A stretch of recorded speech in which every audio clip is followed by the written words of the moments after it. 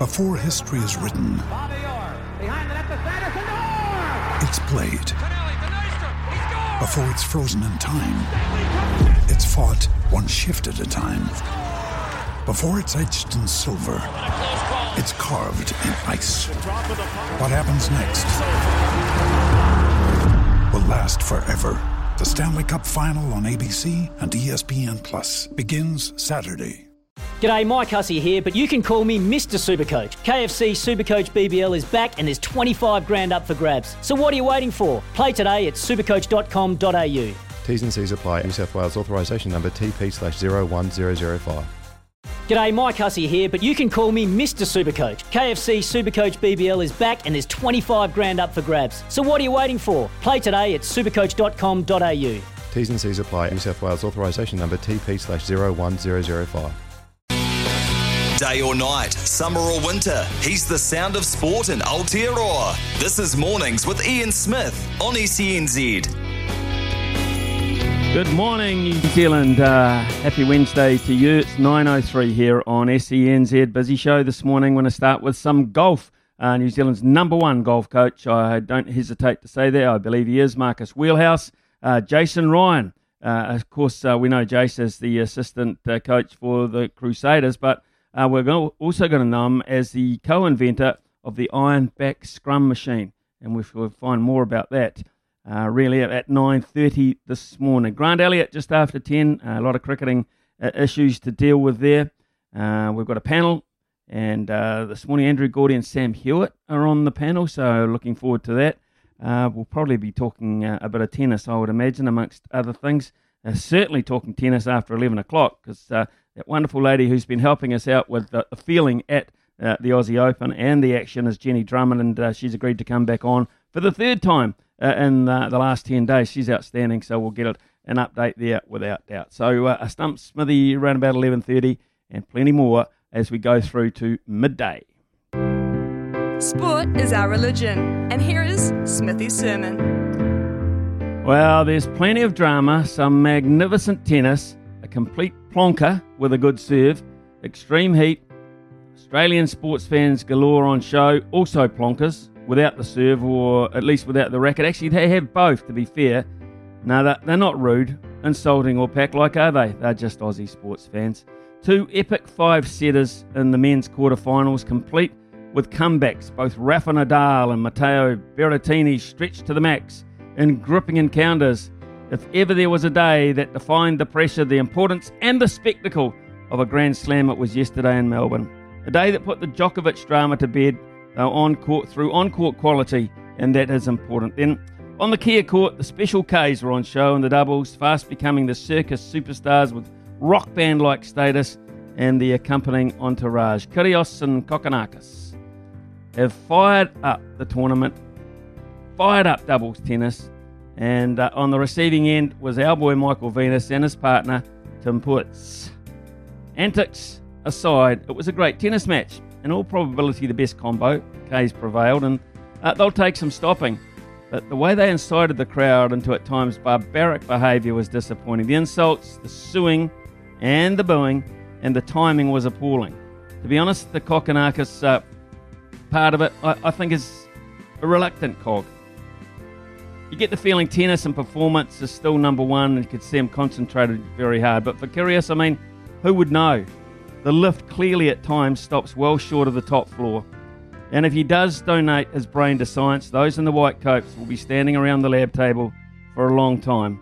He's hardly likely to win a singles Grand Slam. He won't let himself. Talk about a tortured genius. Here's one with a well-documented record of blemish. Good for the game? Many say yes. Ask the common ocker. One thing is for sure, he's already making McEnroe look positively angelic. Look, you can't be serious, man. You cannot be serious! That ball was on the line. Chalk flew up. It was clearly in. How can you possibly call that out? How many you can miss? That piece walking over, everyone knows it's in this whole stadium, and you call it out? Explain that to me, will you?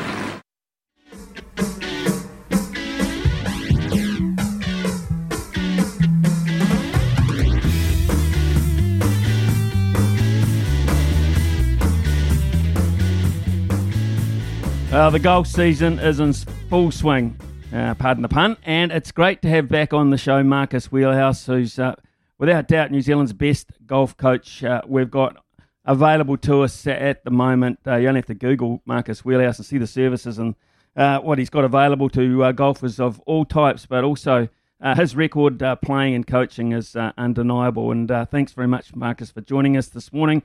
Great to catch up again in the new year. That was nice words. Thanks, Smithy. Yeah, mate, nice to hear from you. And yeah, it's nice to start off the new year and get back into it. Not so nice to start it now under, a red light situation. Marcus, what does that really mean to golfers, though? Well, I mean, golf being an outside sport, we've got, Sport New Zealand and Golf New Zealand sort of with coaching, still going ahead in an outside environment. You've got to be, pretty careful with the mask situation and all the procedures that sit around scanning in and all those sort of things. But yeah, it's luckily for me, it's pretty much business as usual. And I'm out at Royal Auckland, so it's a vax mandate, and so everybody's vaccinated, and we're sort of pretty much rolling into some sort of normaldom. I mean, clubhouses and all those sort of things, you've got all the normal stuff. But yeah, no, it's not bad being outside. Okay, well, that's cool. And often you can get the feeling about how golf's trucking and the future of golf, etc., by those school holiday programs that you often see around the courses with kids getting tuition from time to time. They're still quite prevalent. Are they popular? Yeah, mine's starting at about 9:30, but I think, look, there's probably a little bit of hesitancy off, some people. There's no doubt about that. It's strange with schools and everything, isn't it?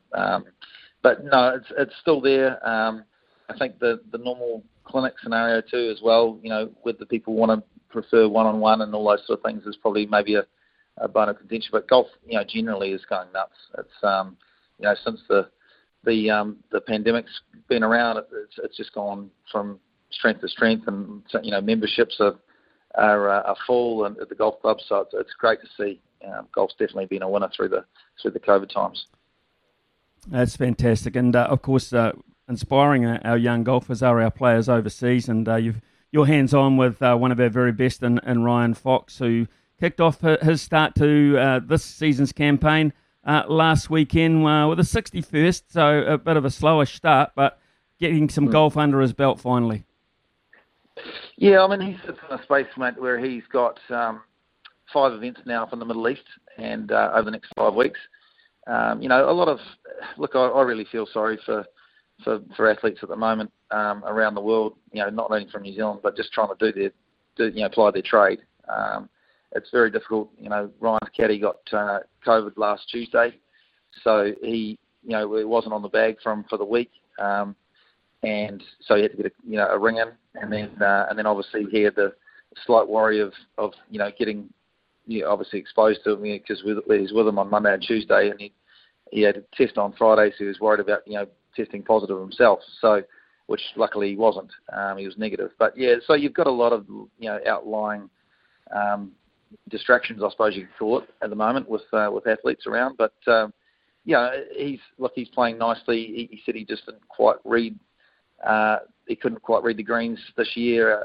It's a new course out at Yas Island, but all in all, pretty happy to start the year with a made cut and a check. Of course, it was well documented, as you say. He had issues last year, not so much with his game, but peripheral stuff.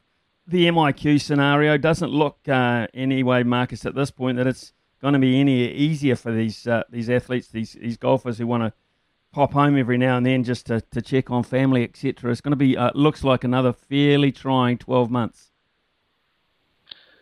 Yeah, mate, it is. It's, luckily, with the New Zealand Open happening, Sport New Zealand have honoured, Ryan a spot to come back from this trip. But yeah, most of the guys are really struggling to put a schedule together, and also just, almost being forced to sort of say, look, I'm just going to leave and see what happens. And, if you've got a family and kids and things, it's tough. There's no doubt about that. So, yeah, there's a lot of decisions to be made, and I think that, hopefully, we can well, I mean, we don't want to have that political talk, but that we just want to keep moving forward to getting that thing open and get everything flowing again. Okay, well, let's look at two or three of the others that were on show over the weekend as well, getting things underway. Danny Lee missing a cut, so he regained his card. It was a bit of a battle to get back in there. So what are we expecting? What are we looking at from Danny Lee? A typical sort of hot and cold type year again, or can we find some consistency? Well, I think, hopefully for me, the big scenario is, him just getting some sort of consistency, some sort of, just flow of confidence. He seems to be very much that way. He's, when he's on, he's incredible. He's one of the best in the world, as we know. And when he's off, he's the fuse is pretty short. And the putter seems to get affected a lot. And I think that's a big part of his, basically the governing of the week, isn't it? Whether he's holding a few, he's hitting a few good shots. I mean, he's such a talented player. It's phenomenal. And it's just, it's tough to see him sort of have such an up and down career. But I'd like to see that with a bit of maturity. He's got a young family himself. Hopefully he can sort of just level that out a little bit and maybe take a little bit of Lydia's attitude and be the ice girl. But yeah, he's that'd be great to see. I like Danny. He's a funny guy. He's a great guy. So it'd be great for him just to level out a little.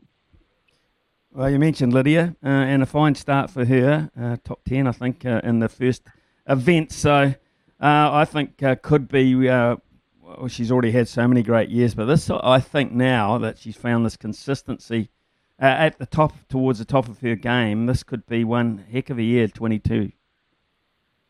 Yeah, I agree. I'm thinking, the best for her, really, to be honest. I mean, Sean Foley has just done. He's a great guy. I've met him many times, and he was just the perfect fit for her at the time, and will continue to be. I think he's got the combination of the science, and he knows that he's admitted to a lot of people that he made some different sort of well, not mistakes, but just some learnings that he had earlier in his career, and he's applied it differently now. He's a I don't know if you've listened to him on a podcast or anything else, but he's a very knowledgeable guy, and he's such a positive human being, period. And Lydia really needed that at that time in her career, and I think the one of the things that Sean does is they make the golfer a whole person, and just realising that balance in life, and educating yourself around that mind and what it can do, and she's bearing the fruits of that now, isn't she? I mean, she's got the combination of the technical side of things looking fantastic, and playing to a strength in her game, which has always been that short game. She's never going to be the longest player in the world, but she's fit now, and really sort of getting the most out of that swing of hers. And mate, it's just great to see. I just love it. I love to see that. I love to see all our golfers doing well, and in particular, anyone that thought that the great run of form, the purple patch that Stephen Alker had last year was a one-off, have very quickly been reminded that it wasn't. First equal basically over the 72 holes, and then losing out in the end to a Jimenez. But what a start to Alker, and what a period of play in his life. Does it make you want to dust off the clubs, mate? Well, yeah. I mean, I'd love to, man. I don't think my body lets me to do that anymore. But mate, look, it's truly inspiring to see what he's done. I mean, he's, as we all know, he's been around. I'm the same age as him. I'm a year behind him in age, but we played a lot of amateur golf together. You just, if ever you wanted the nice guy to finish first, he's done it. And he's the nicest human being I've probably ever met in my life. And he's ground away a pretty good career, on that Champions Tour. The Nationwide, and then obviously had a spat, times on the PGA Tour. But just to see him do what he's doing now on that Champions Tour, I mean, it's just fantastic. And he's remained very fit. He's very much in the same, cookie cutter as a Bob Charles in my viewpoint. Very meticulous with his diet, and he's looked after himself really well from his body point of view. So mate, he's reaping the rewards as he gets to this 50-year mark, which is which is great to see. And he's swinging it beautifully. I mean, it's a real, it's been a road for him. He's not the longest player in the world, but geez, I tell you what, the consistency of his striking at the moment is phenomenal. I watched it, a few holes, and it's good. Mm. Any advice for anyone that wants to play 4 rounds in a day? Have you ever done it? Hydrate. Get fit. I haven't done it, mate. I've done the most I've done is 2.5. I've done 45 holes, but mate, that's pretty impressive to do 4 rounds in a day. It's an early start, isn't it? It's a very early start, a late finish, and not much time in between, mate. And then the other couple of things are, often you look at Bryson DeChambeau and he's trying to break down the barriers, and most of them are about distance and speed and that sort of thing. And I imagine you keep a bit of an eye on it. I was just reading an article where the average ball speed he had last year on tour was 190.7 miles per hour. Average tour player 170.4. Would you have any idea what, say, the average New Zealand golfer would be in terms of miles per hour, in terms of the club speed, etc., and the ball coming off? Well, I mean, I suppose that if you look at an average of like some of the people that I teach, and I suppose that's I mean, most of the guys would be sitting around that sort of, with a driver, they'd be sitting around sort of the mid-90s. If you look at the longer player, they're sort of in that 105, 110. You get the odd young guy that can obviously smoke it, right up there with some of the PGA Tour players. But I would say around that sort of 90, mid-90s. The ladies obviously less, a little bit more sort of around that maybe 85 mark.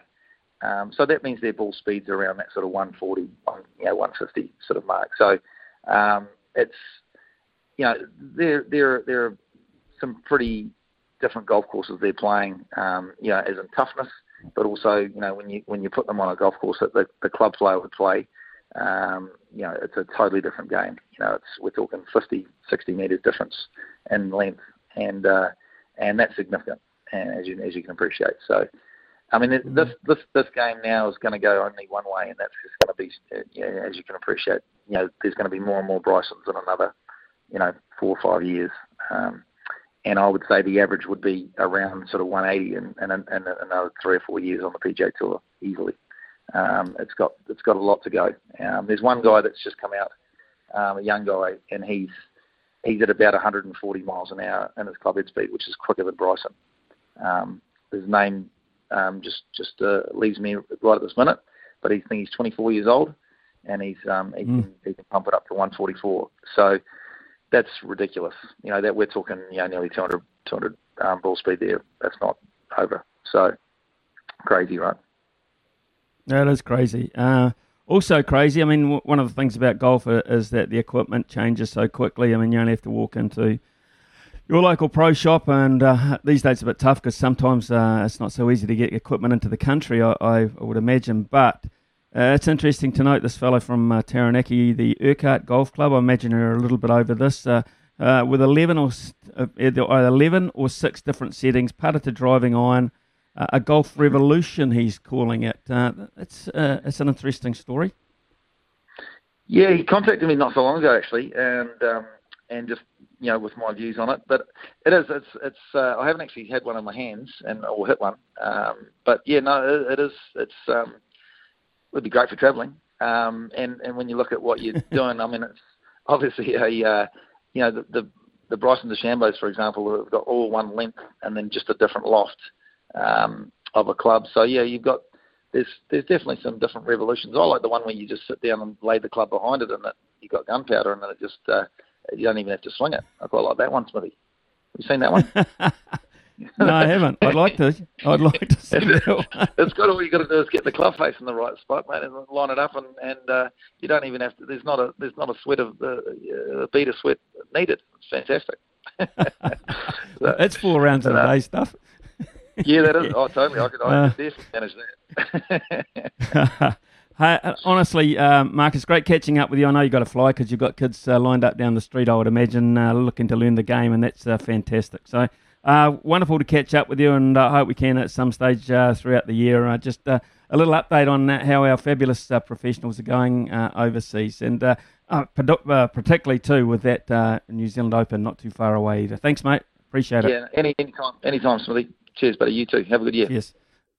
Yeah, same to you. Marcus Wheelhouse there, without doubt, for me, New Zealand's number one golf coach, associated very closely with Ryan Fox, and it's just it's a good story, a good Kiwi story that they work together so successfully.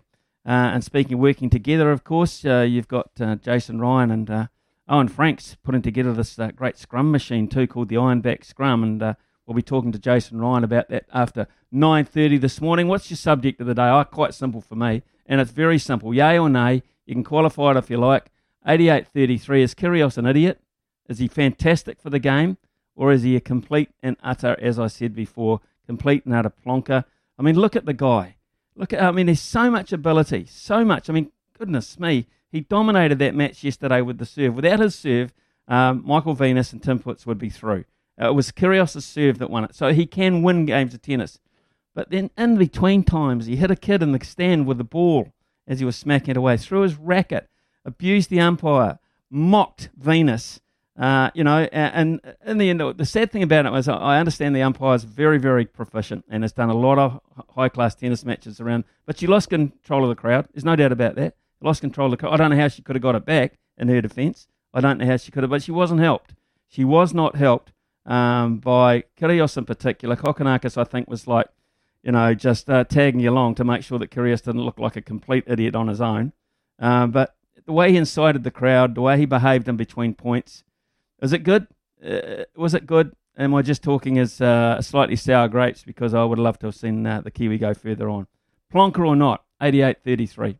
From behind the stumps to behind the mic, you're in safe hands. It's Mornings with Ian Smith on SENZ. Well, he polarises people, and he split your text as well, Nick Kyrgios, and it's not surprising at all. Ken says, just can't stand him, a plain idiot who gets away with way too much. Then another caller, texter comes in and says, Smithy, as much as he's a muppet, I'm 29. I've never watched tennis, but I've watched his last two matches because it's entertaining. Tennis is a stuck-up game like golf, where you can't make any noise. There's that many rules, how you're supposed to handle yourself, etc. It's just bloody good to watch the crowd get into it. The tennis was good. He's a dick, but it's growing the game. Well, good personality he's got indeed in terms of that, bringing people into the game. There's absolutely no doubt about it. Jared says, for me, an idiot. Yes, he can be entertaining, but sorry, the way he carried on last night was bad sportsmanship, felt for the opposition, didn't get a fair go, thanks Kyrgios, inciting the crowd and making it damn hard for the ump as well. Yeah, I didn't really think she had too much of a handle on what was going on out there. Morning, Smithy. I didn't find them that entertaining at all, more like irritating. Instead of being 2 Ks, they should be 2 Cs, as in the 2. Yeah, okay. Thanks, Steve. I get the picture there. Yeah, you got it right. But that's what he does. It's what he does, and he brings out emotive texts as well. And we'll have more of those throughout the morning as they continue to come. And thank you very much. Keep them coming at 9:30. Here's Trudy. 9:33 here on SENZ. G'day, Smithy. Kyrgios is an absolute dickhead. If he just played tennis and left all the other crap at home, we could appreciate how good he can be. Shane Putz didn't play well at all, or Venus could have won. I thought Putz's serve was vulnerable. Apart from that, I would be thinking that... at the end of the day, I wasn't sour because they'd lost. I was just sour about the etiquette around the game. They just weren't treated the way international tennis players should be treated in Grand Slam events. That was pathetic, as much as anything else. So keep those texts coming in on 8833, and we'll read them out, good or bad. We'll read them out. Okay, let's get across to a subject I'm really interested in, because it's about rugby, but it's about the technical side of what's behind rugby. And there aren't too many people in New Zealand who know more about scrummaging than our next guest. It is a bit of a mysterious art, isn't it, to be fair? Our next guest is the Crusaders assistant coach, Jason Ryan. He has a fantastic track record. He's so into it that he's joined forces with former All Black Owen Franks to create the Ironback Scrum Machine. and he joins us now to talk about it. Jason Ryan, good morning to you. Happy New Year, mate. Morning, Smithy. Happy New Year to yourself, and great to be on the program. Always listen in and enjoy your sports chat, so great to talk to you, mate. Thank you very much, Jace. We had Owen on last year, of course, telling us a wee bit about the Ironback Scrum machine, and now it's been officially launched. So great to see all the hard work, all the theory, the building of this particular piece of machinery come to fruition, and here it is, it's out and about. It is, mate, and it's something that we're both extremely passionate about, but also really proud that it's all come into place, really. There's been a lot of work go into it, a lot of different thoughts and ideas, and we've challenged each other's thinking, and sort of myself from the coaching side of it, and him as obviously a player, had been at the highest level and come through academies and all that sort of thing, obviously in his time, and just really promoting a pretty special and unique coaching tool that's safe. And that's our big one for younger players at maybe 15 or 14, 15-year-olds that are get asked to play in the front row. Usually it's the bigger kids, Smithy. It was for me, do you want to have a crack? So, and that's all very well, and that's the beauty about rugby, isn't it? That all shapes and sizes can play it. So we thought we'd chuck something out there that is safe and really a great high-quality product, and we couldn't be happy with how it's turned out, really, mate. Well, Jason, most of us who are dated a wee bit will recall the scrum machines that you see. I won't say littered around rugby fields or training grounds, but the fact of the matter, they have to stay there because they're big and they're cumbersome, and you get your scrum set, and then you get bigger bodies to stand on top of the machine to weigh it down, etc. Tell us, it's nothing like that, is it? It's more mobile, much more practical, much more user friendly. Yeah, it is. You're exactly right, and I guess that one of the key point of differences, Smithy, is one person uses this one, so whether you're a coach or a player, you can just peel everything back, and instead of here's the coach, and through no fault of his own, I guess it's all he's got to work with is an 8-man sled where everyone jump on it, and you can sort of hide in there a little bit, as Owen sort of said to the media yesterday, and we don't want that. So this is like one person on it. You can set it up in a changing shed. It's an indoor machine, so that sort of takes away a little bit of pressure as such in a unique way, where you get that one-on-one stuff. You can video your player in a safe environment as well, I guess, as opposed to like I said, you chuck everyone in and crouch behind set, and jokers are hitting the machines. Well, hang on, let's get your own technique right individually, and then the rest will fall into place, and you can load it up from anything from just a real slight bungee band up to a maximum of around 250 kilos, which you don't actually need any more than that, no matter if you're 100 test or international or whatever. So it's for everyone, mate. It's right from not only the front rowers either. Get your locks using it, loose forwards, and that sort of thing. And one of the things I guess that is perceived about scrummaging, if you don't get it right, it can be a relatively dangerous art. So here's an opportunity, I guess, for younger people to get technically proficient before the hits happen. Is that fair to say this will help you do that?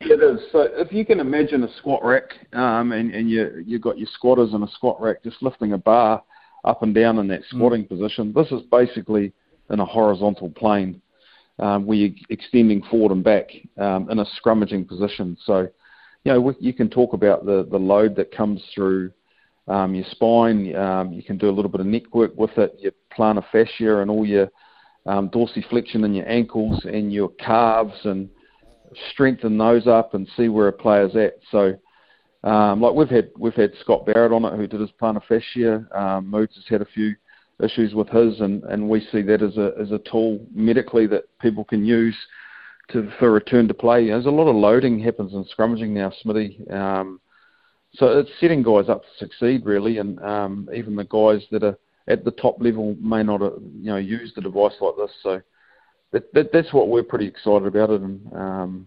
it's great. So obviously you're gonna market this around New Zealand initially, of course, around the world as well, because you've both got great reputations around the world. So what's been the early levels of interest in it, Jason? Yeah, well, I've actually had to pass all the inquiries on to my wife. To be honest with you, mate, it's been a little hectic, and I actually don't need that at the moment because I've got Crusaders to take care of. So, with all due respect, Owen and I have said we need to look at a distributor, and we've been approached by two globally, which is pretty exciting. The States are pretty excited by it, and obviously with Owen's brand and who he is himself behind it, it's pretty exciting. We made 8 machines initially, and they've gone. So, three of the 5 super clubs bought it. Some clubs have had some funding for it, which I think a lot of the funding that is issued to clubs, it's something different. If they can talk about a tool that's safe, it's as good as those funding agencies, I guess, doing jerseys and shorts. It's just the same, So, look, what the future holds, we're not sure, but we've both got, we're not salesmen. We've got the product, so it's pretty exciting for some global distributor to take over it. How much is it roughly? I mean, is it affordable to the levels below super clubs, etc.? I mean, if you're a club which has, say, 4 or 5 senior teams, men and women, of course, is it readily available and affordable? Yeah, it's around the $5,000 mark, Smithy. Chuck it out there. So, and it's not something you buy every year because it's all steel. It's all it's all powder coated. It's not a consumable like a jersey or shorts or drink bottles or hit shields. This is something that it's a one-off type thing. You're not going to buy it every year, as I say, but it's going to set you up to succeed. A lot of teams have got those big 8-man sleds which are around $10,000. So this is sort of half the price, but you'll get more out of it. Where you could do your safe coaching on a one-on-one, and then you could build up to just having your 8-man scrum or your wrestling drills or a 5v5 safely. So, I mean, I don't use the 8-man sled personally as much as I used to. Because I've always said that scrum machines at the end of the day are a little bit like a boxing bag. They don't hit your back, but they set you up for your battle. So this is what we love about this one. You're not a marketing guy, as you said, but before we get on to other rugby matters, have you got a website, an address where people who have just heard about it or are desperately keen to get some more information can go to? Yeah, thanks, Smithy. frontrowclub.co.nz, and there's the Front Row Club Instagram page as well as Facebook page, and there's an Ironback Instagram page, which is going a little bit ballistic at the moment. But yeah, through the website, frontrowclub.co.nz. Excellent, mate. Okay, let's get on to a little bit of Crusaders. You mentioned it before, that's where your main focus is at the moment, and he'll be on the side of your scrum this year. People very keen to just find out a little bit how Pablo Matera is knitting into the culture of the Crusaders. Oh, he's adding to it, mate. He's been outstanding, actually. He loves getting around the boys and connecting with everyone, and he's got a lot of knowledge. His English is really sharp, which obviously helps.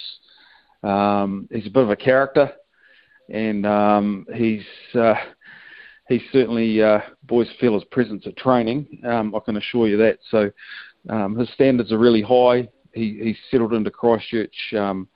I was saying to someone the other day, like when he arrived in Christchurch, we go out of our way with all our players that are coming from different areas through the pre-season block, or if they'll, assigned, out of town, we go out of the way to make sure that those players are right. He said he told a great story to the boys. He just couldn't believe how welcoming he was to Christchurch. He arrived at the airport. He obviously had already done his week MIQ, and then he had to do another 3 days at home, isolated into his house that we jacked up. He stayed in Luke Whitelock's house. He said he arrived at the house and the fridge was full of food. The beds are all made. There's some Argentinian flags and Crusader flags and a few big steaks in the in the fridge. And our manager had mentioned had also got some kids' bikes and for his young fella from some of our older fathers, and he said, I arrived in Stade Francais 2 years ago, landed in Paris, and no one picked me up, and I didn't have a house to stay in. So it's a bit of a comparison. So he's settled in really well, and he's looking forward to getting into some footy. That's great news. Great to hear. Really looking forward to seeing him being part of it. Of course, you're going to carry the favourites tag again. That's you can't blame people for regarding you in that fashion. But there's a bit of talk about the Blues this year as well. What attitude do you take into this season? Clean sheet? Yeah, we do. Yeah, you start again. Obviously there is, as you say, there is the target, and we respect that. And that's a privilege. And I guess in a way we've earned that. But the reality is, it is a new season. And you talk about the Blues, and I'd say they're in great shape. Probably the best they've been in, to be really honest. And had a good catch up with Leon McDonald before Christmas. He's a good mate, and he's really happy with his whole coaching staff that he's got and his recruitment. It's sort of his team now, I guess, as such. So they're well coached. They've got a good roster, and but I think across the board, all the super teams will be. This comp all going well. We'll get some footy. It's going to be pretty fierce early on. I know all the teams are fit, and it's going to be a good spectacle of footy.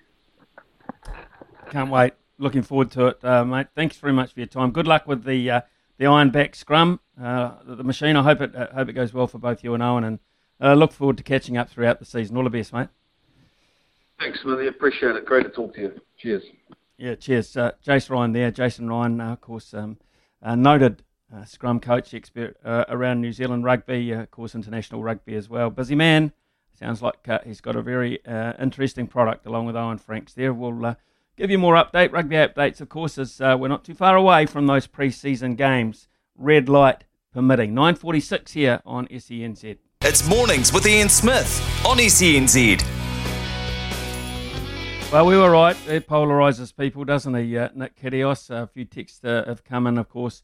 A few more here, far from entertaining Smithy. Once again, he's an embarrassment to Australia, and so was the crowd, bouncing around like a kangaroo and mimicking Venus' serve was as childish as you'd see on a court, surely. Will be hard to watch if they win the doubles. Twats. Well, it was part of the text, not just what I said. It was part of the text that came in there. Mark says, seriously, as Kiwis, we need to get over ourselves. Leave him be. He won't.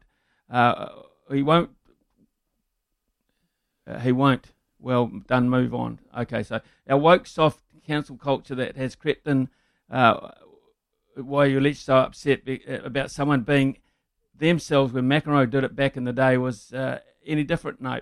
Was he doing it? It's like Sedgy in cricket. If it's in the rules of the game, he's done nothing wrong. If it isn't in the rules of the game, it's done nothing wrong. We need to get ourselves, I need to pre-read that a wee bit more. We need to get over ourselves. That's the message from Mark anyway. Certainly we need to get over ourselves. Imagine if the crowds carried on that way over season a game. The players involved would walk off, and fair enough too. Seems the number one rule for the Aussie doubles and one for the rest. Game was a joke. Imagine the crowd today with more of a skinful on Aussie Day. Poor form. Cheers, Adrian. Smithy, get on La Creek in the Desert Gold. Saturday, it's a winner. La Creek. Mark that one down, JD, will you? We'll get our text of tips throughout the week. What did you make of him? John, you've got a pretty open mind when it comes to this thing, because whilst you love the pure side of sport and the technical side of it, you actually don't mind a bit of controversy and a bit of angst. Yeah, or just whatever brings the sport alive without crossing that line. And I think you're quite right that a line was crossed yesterday of sportsmanship. At the end of the day, you've got to give both teams a fair go, and I don't think Venus and Puts got a fair go yesterday, but I also, no one's ever watched doubles before. It's just not a sport that people watch, but yesterday everyone was watching doubles. I like to call it the Happy Gilmore effect, Smithy. If you've watched Happy Gilmore before, that movie's all about a new guy coming into the world of golf and shaking it up. And that's pretty much what Nick Kyrgios is doing with doubles. So I'm fence sitting, Smithy. I hate to do it. It's not normally my style, but I can see both sides. Okay, fair enough, John. I think there's probably a lot of people sitting on the fence, but there are also a lot of people firmly entrenched either side of that fence on this issue. Keep coming in, 8833. We'll read them out. Is Izzy Aplonka. Kyrgios in particular, Izzy Aplonka. Multi in about 5 minutes' time, just before the 10 o'clock news. From behind the stumps to behind the mic, you're in safe hands. It's Mornings with Ian Smith on SENZ. Well, Krejcikova let us down yesterday. She was beaten by Keys, so we're going to go with tennis again today. Tsitsipas to beat Sinner at $2.18. Collins to beat Cornet at $1.33 men's, then women's. And in the Big Bash tonight, the Sixers to beat the Strikers. Very important match that's at $1.83. Just three pronged that multi, but worth $5.30 overall. Tsitsipas, Collins into the Sixers. Good luck with that one. And we'll be back after the break. We're going to talk cricket after the break with our very own Grant Elliott. In the meantime, here's Trudy with the 10 o'clocker.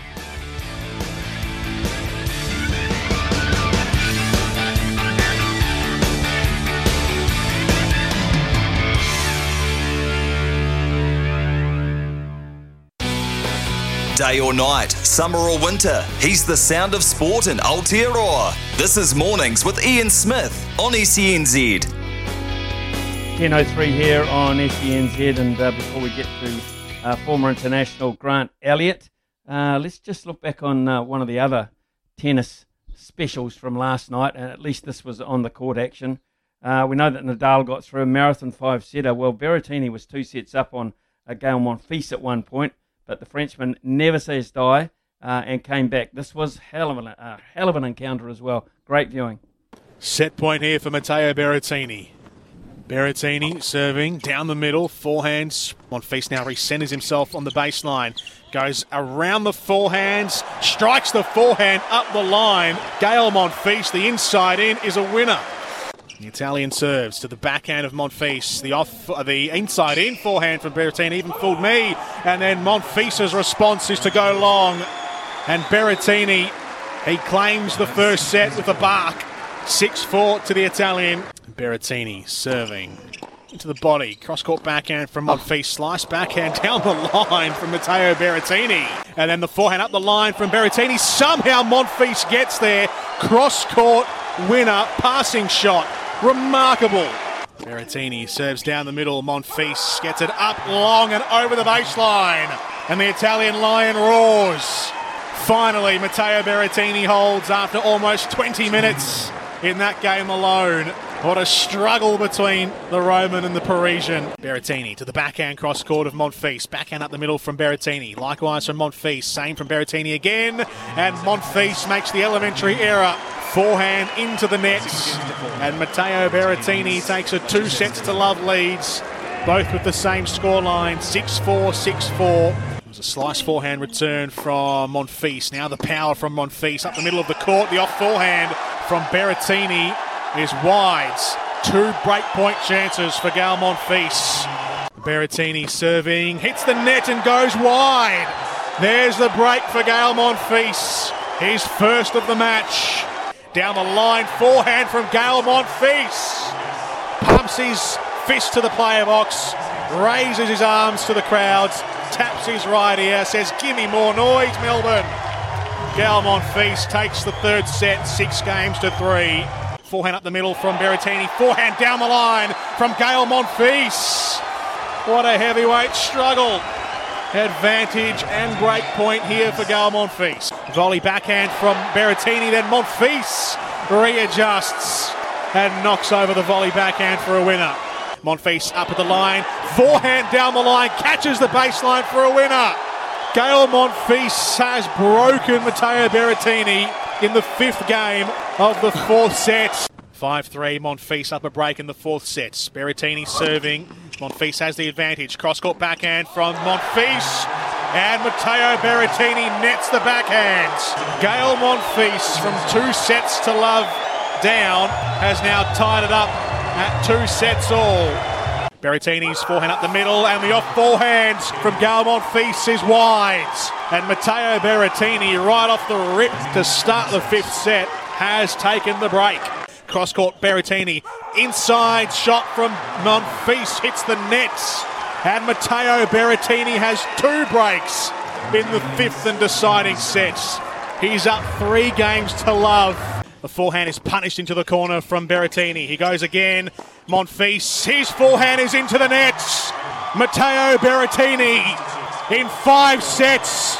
Points to his chest, points to his heart. He's marched into the semi-finals. It is 10:07. Of course, that was Berrettini knocking over Monfils. Of course, in the other classic, it was Nadal against Shapovalov, and Shapovalov at the end of it complaining to the officials, saying, "You guys are all corrupt." I'm not sure. They're pretty tolerant, aren't they? Tennis referees or umpires are very, very tolerant. I mean, if you said that in the middle of a cricket field, I think you'd be up before the beak very quickly. He was complaining about he believed that Nadal was getting special treatment over him in terms of time in between points, etc. May well have been the case, may not. But certainly the crowd favourite, Rafa Nadal, has gone through to yet another Australian Open semi-final. Meanwhile, of course, on the Kia Court, the K Court they're calling it, the special Ks were on show. History will say they knocked over Michael Venus and Tim Puts, and at the end of the match, the showman had this to say. Guys, I'm just gonna let you talk. The crowd don't want to hear me; they want to hear you. Talk us through it. Unreal scenes. You know, like when we were young, playing on the 12s, we grew up in Melbourne Park, and to say that we did it together, semi-finals, and I'm not finished. I want to win this fucking thing, to be honest, bro.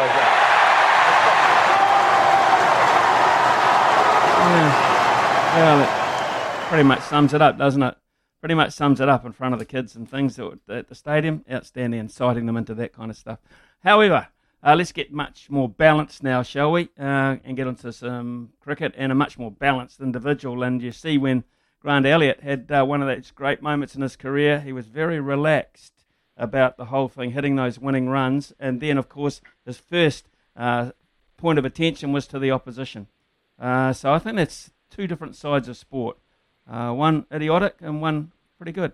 Here's Grant Elliott this morning to talk about cricket going on in the country at the moment and around the scene. Good morning to you, Grant. Hey, Smithy. How's it going? Yeah, good, mate. We're just waxing on about Kyrgios. I don't know if you like him or hate him, but I don't think he was on his best behaviour yesterday. We won't see any of that in the Super Smash, I'm sure, this weekend in particular as it comes to its riveting end. What have you done down in Wellington to fire up both your men's and women's team? I mean, your record is unbelievable the last couple of years.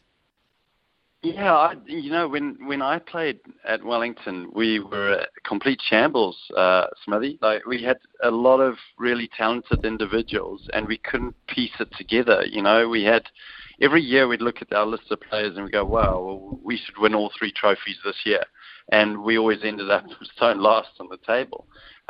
So, you know, I think what Wellington have done is they've addressed the cultural side of things. And I think, you know, that was to have a more inclusive culture. So there was very much a senior-junior kind of split when I was there. Whereas now, people coming into the team is just such a great culture and environment that they just love playing for the team. And I think from an administration point of view, the culture and the character traits that the team actually believe in are actually lived by the administration as well. So it's a whole top-down and bottom-up sort of effect that's happening in Wellington, and not only the men but the women's team as well. So I think you create a great environment. Players love playing for their province, and they stay there for longer.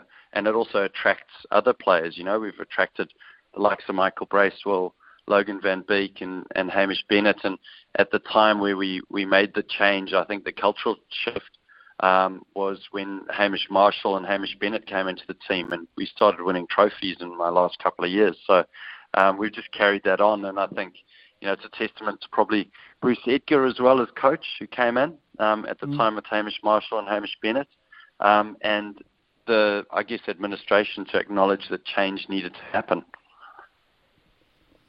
Okay, let's look at the Blaze first of all. You've got to have your superstars firing, there's no doubt about that. They've got a couple in Sophie Devine and Amelia Kerr, but I mean, it's such a fickle game, T20 cricket. On any given day, it can just go wrong for you in a short space of time. So to remain unbeaten is quite staggering. Yeah, well, look at what happened to the Blaze last year. They made it to the final, and then, you know, Canterbury turned them over in the final. So you can't get complacent in T20 cricket. And even in the last game where they played the Brave, they lost their big guns. They lost Sophie early, they lost Amelia early, they lost Maddie Green early. But there were players that came in, like suddenly Tamsin Newton came in and produced her career best of 38, and she struck the ball beautifully, who doesn't normally get an opportunity to bat because of those big guns. So I think, going back to that environment, when you do have a good environment and suddenly, your backs are against the wall, someone goes out there and performs. And I think that they'll be nervous going into finals cricket, but they've got a great team. I mean, they do have the best team on paper, and they've got players that perform day in, day out. So they'll be a very, very difficult team to beat. But, there's always a little bit of an edge in finals cricket. And as you say, Smithy, the game can turn in a matter of deliveries in T20 cricket. Well, of course, the Blaze got their feet up tomorrow. It's the Sparks against the Hearts, but the Firebirds haven't got that luxury. They're up against the Canterbury Kings. And isn't Michael Bracewell having a season? Well, he's having a great season. I had a chat with Michael Bracewell probably a year and a bit ago when they decided that he was going to go to the middle order. He just had his breakaway season batting at the top, and he opened the batting. And I think his strike rate was 180, and he was top run scorer. He had a magnificent season, and then he went down to the middle order, and I was like, what are you doing? And he said, no, they want power in the middle. I said, well, it's just such a different game. And I said, you've performed well up top, just stay there. So I was really happy to see him batting at 3 the other day. I think he's more suited to batting up top rather than in the middle. But, the beauty of what he's done is he's done it in the middle. He's done it at the top now. And when you piece that together as a player, it means that you can bat for 10, 12, 15 overs as a T20 player. And, as destructive as he is, if he can piece that, the power play in the middle stages together, he could be an absolute gem of a player, not only for Wellington, but potentially even for New Zealand with those off-spinners he bowls. That is, it was about to be the next question. I was looking at Bracewell and Munro forcing their way into that squad. Colin Munro's form in the Big Bash has been sublime, and of course the World Cup, T20 World Cup, is in Australian conditions. Yeah, well, I mean, Adam Milne was someone who burst into the New Zealand team from probably Big Bash performances and 100, to be fair. He bowled exceptionally well in that 100 format. But I do think that we're missing that explosive batter that, Colin Munro can be and, even a Michael Bracewell could be, because that's what Brendan used to do. He used to take the game away from the players, and, he had the ability of potentially getting 100 or 40 balls. Now, there's not many players that can do that, and I think the risk-reward of playing those players is that when they come off, they win you the game. They might only come off, 1 in 5, but is that enough for you to actually secure a position for them, rather than going for a more circumspect player who strikes it at 120, let's say, and will score runs consistently? I'd probably go for more the, swashbuckling Mavericks in T20 cricket that'll win you games, and then cover them by, I guess mixing and matching the circumspect players with the power players. Okay, let's look then at the international side of things, Grant. And there is speculation, a little bit of speculation, not just from me, but I've heard through the grapevine that Kane Williamson's elbow might not be good enough to play against South Africa. I certainly hope that is just rumour and not the case. It'd be hard to imagine no Williamson, no Taylor in that middle order. Where do you see the Proteas at as they come here in terms of a threat? And what would we do if we didn't have Kane? Who would we find?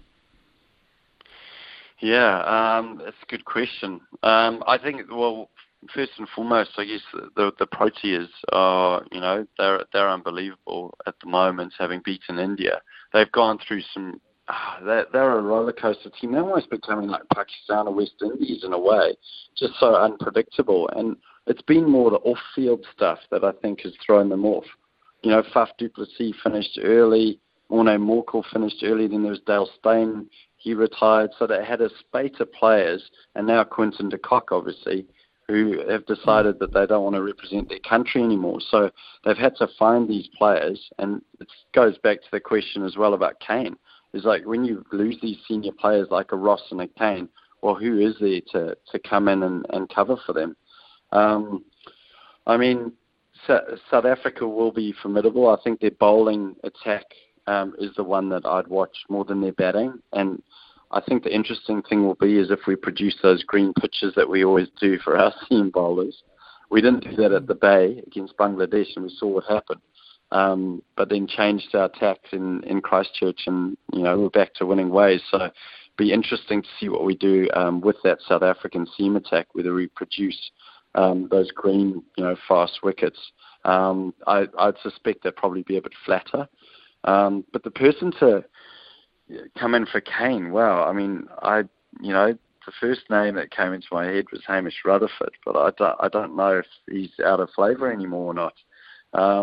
I can't really, maybe putting Blundell up the order potentially, but he's going to be keeping with the pads, and you know how difficult that is because he has opened the batting, so he could bat in top 3. But I suspect that they'll just juggle it around, maybe see the likes of Daryl Mitchell. So Devon Conway move up to 3 and Daryl Mitchell potentially go into that number 4 spot. Interesting, Grant. Thanks for your time this morning. I know you're a busy man, plenty of other things on your plate. So look forward to hearing you again on the SENZ airwaves when time permits. And again, thanks. I can't wait for that Proteas series, to be fair. I think the Battle of the Seamers will be the key. Thanks, mate. Enjoy it. No, thanks a lot, Smithy. I really appreciate coming on the show. Yeah, cheers. Grant Elliott there, folks. We've got a panel coming up very shortly. Andrew Gordy will be on it. Saw him at the races the other night. Likes a good time, doesn't he, Andrew? And Sam Hewitt also will be part of the panel as well. And I think we've got to talk about Kyrgios, but we'll find some other things as well. It is 10:19 here on SENZ. He's the voice of sport in New Zealand. Nothing gets past Smithy. It's Mornings with Ian Smith on SENZ. Big talk, big opinions, the panel. Talk to me, yeah. We have got Andrew Gordy on the panel this morning. Of course, Andrew Gordy of News Hub fame. And Sam Hewitt. Now, Sam Hewitt's a name you might know. Yeah, well, you should. He's Staffy's producer. But not this week. So we've managed to get him in, Sammy H. And I think we'll go to Gord's first up. And Gord's the wash-up from Ellerslie. Great to see people having fun. The red light went on almost straight afterwards, so at least they got a little bit of an occasion. Exactly. Morning, Smithy. Morning to all the listeners. Yeah, great night on Saturday, wasn't it? Probably not the end of the night perhaps we were all hoping for, mate, but never mind. That's racing, as they say. But, geez, great event. And it's a shame, I suppose, that we're not going to have that event at Ellerslie for the next couple of years while they relay the track there. But it really is one of the great nights out, I suppose. Not just in racing, but in sport. To be honest, it's a fantastic atmosphere on track, and I'd encourage anyone who hasn't been to a KM before to see if you can perhaps go along in a couple of years' time when it returns to Ellerslie. It's like I say, it's a brilliant night out, and I imagine the likes of Paul Wilcox and the board there would have been thrilled to get that event, that in particular event, off before we move to the red light, because that's probably the biggest day, I would say, or the biggest night on the calendar. So good to get it away. Okay, speaking of big events, Sam Hewitt, big event for Michael Venus and Tim Pitts in the doubles last night on the Kia Court at the Melbourne Tennis Centre, but it wasn't a very friendly atmosphere. What did you make of all that? Yeah, morning, Smithy. Morning, lads. Story about Kyrgios, really, this Australian Open, and, obviously he crashed out of the singles, and I actually think we talked about last week about if he crashes out of the singles, then watch for him in the doubles, because, he's going to come storming through. And, I'm not the biggest Kyrgios fan. I think all the fanfare and everything's a little bit excessive, but, man, he had that crowd pumped up. And I think they played a massive role in that win. And I think, those two have got to be favourites to win the doubles. So unfortunate for Venus because, I thought he was a real shot as well, but him and his partner. But, I guess Kyrgios and Kokkinakis are probably the favourites now, wouldn't you say? Yeah, I think they probably are on momentum, and he's pretty determined, as we hear in that post-match conference, to win it, Gords. I don't mind atmosphere, I don't mind all those sort of character, I don't mind, but is it a step too far, that kind of stuff? See, I love this sort of conversation, Smithy. I love this sort of conversation because I've actually come off our sports department meeting this morning, and everyone is talking about it. And what does that tell you? They have engaged an audience that would otherwise not be engaged, in particular with doubles tennis. And you know, ordinarily, I'll be honest, I wouldn't really give too much of a care about who's in contention or who might win the doubles, unless it's Michael Venus, of course. You know, he gives us Kiwis an interest, but otherwise, I wouldn't really give it a second thought. Now, you've got an entire, not just people turning up on court and creating this enormous atmosphere, but you've got broadcasters deciding to pull away from, I'm pretty sure they pulled away from Rafael Nadal's match last night to tune into Kokkinakis and Kyrgios whipping up a crowd at a doubles match. Now, I'm sorry, but I think that's completely unheard of. And we can sit here and we can debate about whether they crossed the line or whether things went too far. And look, if you're asking me, yeah, there probably were a handful of occasions where it did cross a line. But I think we would be, and I think organisers and I think people who run the game would be idiotic to ignore what they're seeing at the moment, because every sport in the world at the moment, whether it's tennis, rugby, cricket, you name it, every sport at the moment is trying to grapple with how do we engage a younger audience. And I think all of us, we're asking these questions about whether a line was crossed through traditional eyes. And I think a younger generation of sports fans, they don't really care about whether a line was crossed. They just want to be entertained. And you cannot deny that all of us, traditionalists or not, were entertained by what we saw last night. I sense, Sam, that you're of the same opinion. Smithy, I've been saying this for years. You know, tennis and golf are sort of these two unique sports where when the serve's about to happen, when the golf is about to hit off the tee, there's complete silence. You know, and even extent throughout, you know, a game in tennis, even though there's a few oohs and ahs, it's very respectful, they're very laid back, and they're the only sports where the crowd isn't roaring in your face the whole time. And, you know, we sort of pander to the tennis players, you know, it's about, you know, their concentration, you know, high precision sport, they're trying to focus and all that sort of stuff. But I think last night, and Gordy, I think, hit it on the head, is an example of how that can actually be a positive. It can be entertaining, it gets people into the game, the players clearly enjoyed it. You know, clearly Kyrgios and Kokkinakis were fired up by it, and I imagine, you know, Venus and that, they probably had to step it up a level as well. So, yeah, I'm a big fan of there being more of that in these sort of sports that traditionally have been a little bit more conservative and laid back. Okay, cool, fellas, that's good. Nice to hear those opinions. Stay with us, please. I'll probably come to you after the break. A bit about the Blues or the Crusaders, who are you looking at, particularly in terms of the backlines they're going to display. All going well. And what about, is it time to get Colin Munro back? Is it time for Colin Munro after his big bash form? 10:30, here's Trudy. Big talk, big opinions, the panel. Talk to me, yeah. Sam Hewitt, Andrew Gordy on the panel this morning.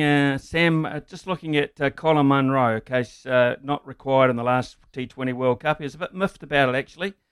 Should we stop ignoring his big bash form and put him seriously in contention for New Zealand's T20 World Cup squad later in the year? It's a good one, Smithy. Colin Munro's, I don't know, I feel like he's one of these guys that, you know, when he's in domestic leagues and he's playing in the big bash and around the world, he tends to do very well. But then in the Black Caps, he has been struggling. I don't know how many T20s we've got before the World Cup, but I would think we've got enough to at least try him, you know, and see how it's going to translate into international form. But, you know, on paper you'd say if he's performed well in the big bash, you'd be able to just translate that over. But maybe, I don't know, maybe we need to give him a few opportunities before making a final call. That's probably where I stand. Okay, Gords, what about you? It's a massive yes from me, Smithy. I'll tell you, I've always been a fan of Colin Munro, both as the cricketer and his personality. He's a robust personality. I think we can probably put it that way. And I know that there's probably been one or two times where he's, you know, perhaps not agreed necessarily with the selectors or the coaches and whatnot. But look, I suppose that the main reason it's a yes from me is because I think there's been times in the past where he was in the New Zealand setup where he probably wasn't best suited to the conditions that he was playing in, but I don't think anyone would debate, and he's proved it during the Big Bash, that in Australian conditions and hard and fast conditions, he's right at the top of his game. And given where this tournament is going to be played, I think absolutely it's something they should consider. He's obviously decided to pretty much, be the type of player who tours around the world and plays in these 2020 leagues, and I suppose he's been forced to do that really because he's been overlooked for selection. But I think it would be madness from the New Zealand selectors not to strongly consider a return for Colin Munro for this T20 World Cup. Yeah, he's very much a gun for hire, isn't he, in that respect? So he's chosen that path.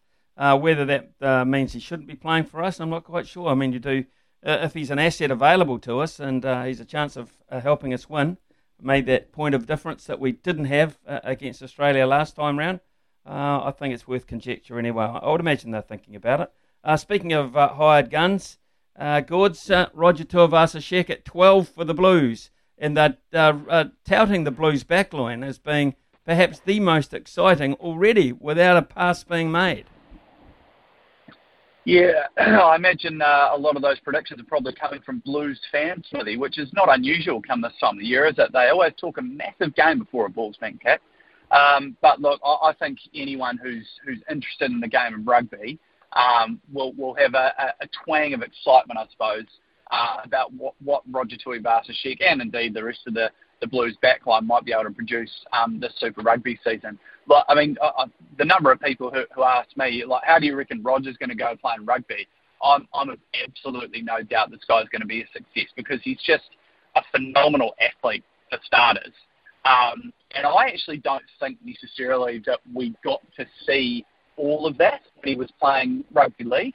I'm actually really pleased that Leon McDonald's decided, and I'm sure it wasn't his decision alone, but Roger's going to play in the 12 jersey. I think, given his history in rugby league, it might have been easier to put him on the wing or to put him at fullback. But at 12, I really think we might finally see the very best of Roger Tuivasa-Sheck in every sense. And yeah, I think Blues fans have probably reason, perhaps more reason than other seasons, to be excited about what's coming up. And yeah, it's going to be fascinating. I think from a neutral's point of view, I'm certainly not a Blues fan myself, but it's going to be fascinating from a neutral's point of view to see what he can offer and what he can do, because I think it won't be long at all before we see him in a black jersey. And what you're saying is you're neutral, is that right? You have no interest in anything else? I'm very much neutral. Well, yeah, I mean, look, I might have a red and black eye patch on every now and then, Smithy, but yeah, I like to consider myself fairly neutral when it comes to these things. Oh, good on you. Sam, I'm not sure about your absolute direction of support, but are you rushing down with your hard-earned SENZ cash? Are you rushing down to back the Blues at this early market? Yeah, look, it might be general admission, Smithy, with what I'm on at SENZ. But no, look, I'm excited to see Roger play. Like, I'm a big, obviously, massive rugby league fan, massive Warriors fan, and have followed him, throughout his career. And I'm really excited to see him play. I'm a big Chiefs fan, Smithy, so I wouldn't mind if the Blues struggle, just quietly. But see, the thing that I'm a little bit critical about here with Blues, and this goes to New Zealand rugby, and I feel like I've talked about this, ad nauseum over the last few years, but, Roger, everyone wants to see what Roger's going to do in that first game. And I'd actually argue that they want to watch him in every game to see what he's going to be like. Is he potential All Black? Is he going to go well at 12? Is he going to get moved around? How's he going to cope, etc.?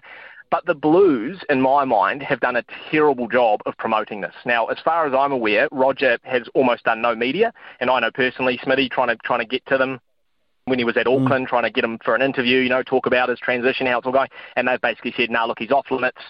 They want him to focus on, getting ready, getting prepped. And, I always look at overseas, Smithy, at places like America where, LeBron James, the biggest name in the NBA, the biggest name arguably in world sport, will front the media every single day, and he'll front the fans every single day. He's not bigger than, the sport or the team or whatever. And I look at what they're doing with Roger, and I just think surely the guy is professional enough to be able to handle some media interviews, a bit of promotion out there, so that people do really get pumped up on it. I mean, they are, don't get me wrong, people are pumped up on it, but I think they just miss a trick sometimes when they let these opportunities slide. And you see it with New Zealand rugby as well with the All Blacks, they're very closed. They try and keep everything, very sort of tight and don't let the players do a lot of sort of self-promotion and media. So, yeah, I just would have liked to see a little bit more of that heading into this season. But they do, the Blues have a fantastic team. They've got a great back line. It probably is one of the best back lines they've ever had and it is going to be one of the best back lines in the comp. So